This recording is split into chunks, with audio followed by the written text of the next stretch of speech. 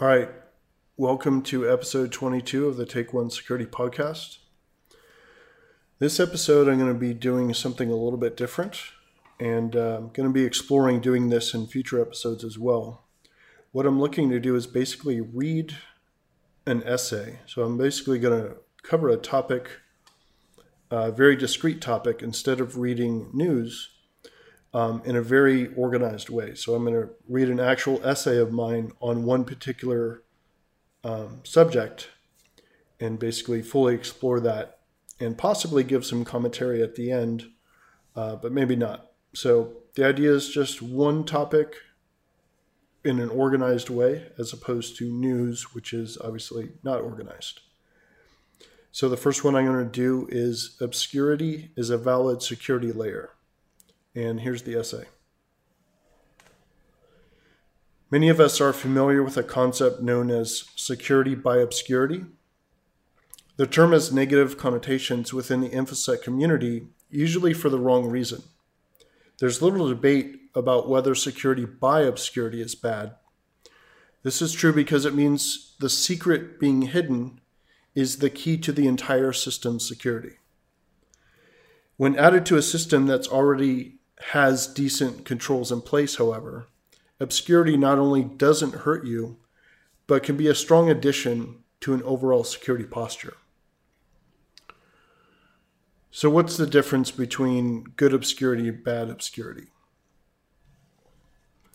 So basically the question of whether or not security is good or bad reduces down to whether it's being used as a layer on top of good security or is being used as a replacement for security. The former is good, the latter is bad.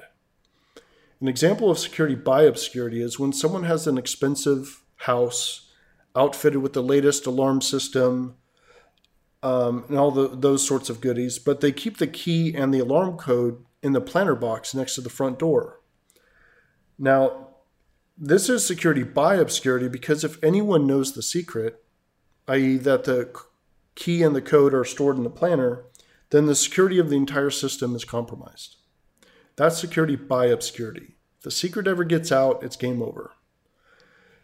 Concept comes from cryptography, where it's considered sacrilegious to base the security of a cryptographic system on the secrecy of the algorithm. So now let's explore obscurity as a layer.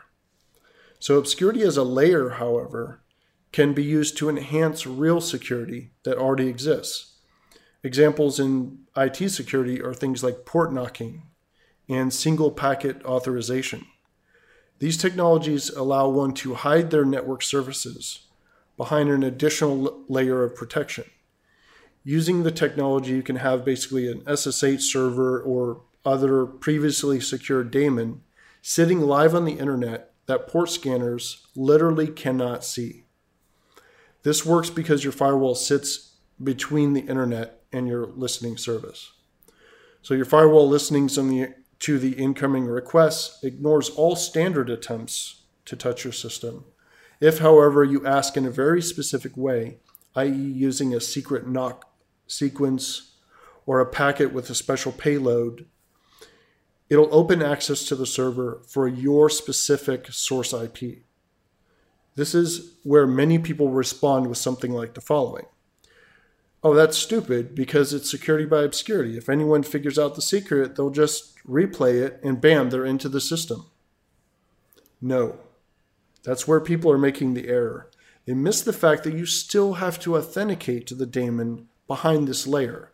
You didn't replace the service's security with this layer. You simply added it on to what already existed.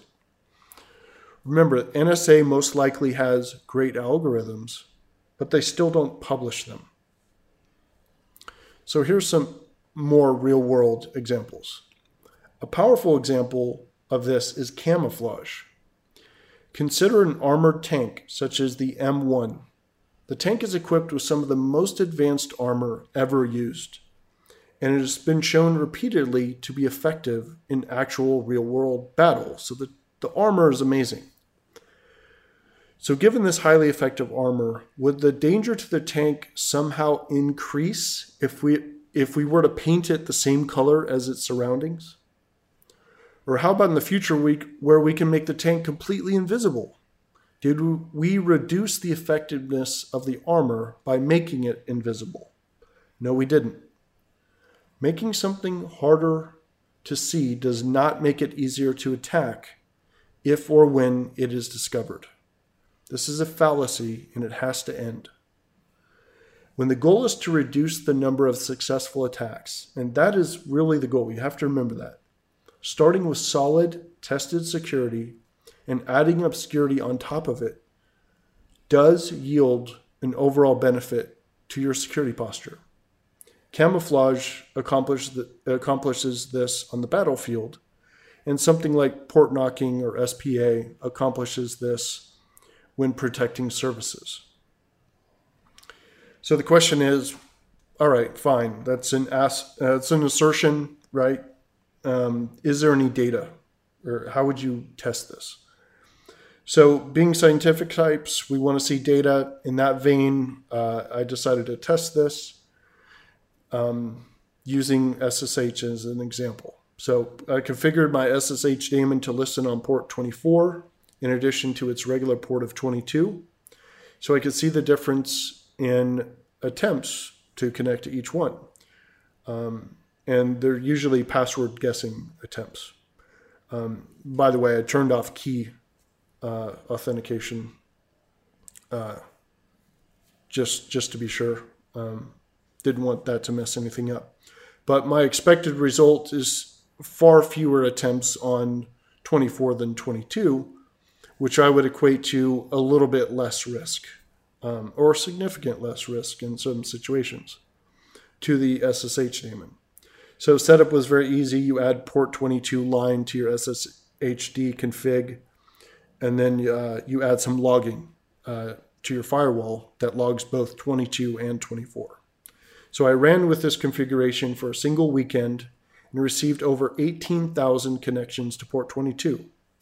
I received 5 connections to port 24. That's 18,000 to 5. So let's say there's a new 0-day out for OpenSSH that's owning boxes with impunity.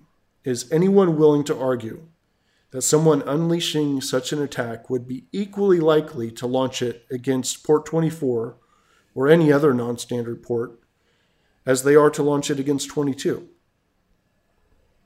If you're not willing to make that argument, then your risk goes down by simply not being there. It's that simple.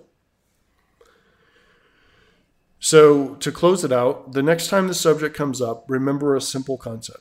Security by obscurity is bad, but obscurity when added on top as a layer on top of other controls, other good security, can be absolutely legitimate. The question really becomes, is adding obscurity the best use of my resources, given the controls I have in place? Or would it be better to add another non-obscurity based control? That's a fair question.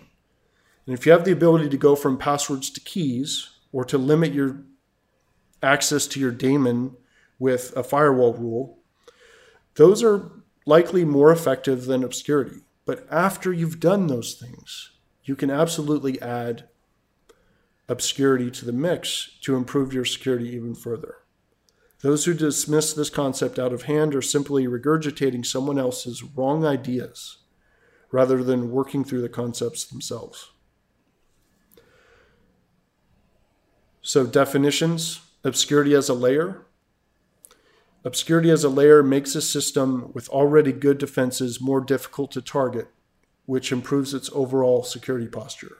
Security through obscurity means that once targeted, the system will be defenseless, i.e., all its security comes from secrecy. All right, so that's the end of the essay. And that's the idea, is that there would be a topic. This one is security by obscurity, and I would read either a new essay or an existing essay that I've done in the past and just cover the topic in an organized sort of essay format.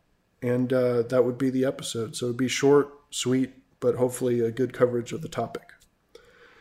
That's it for this one on Security by Obscurity. I'll see you next time.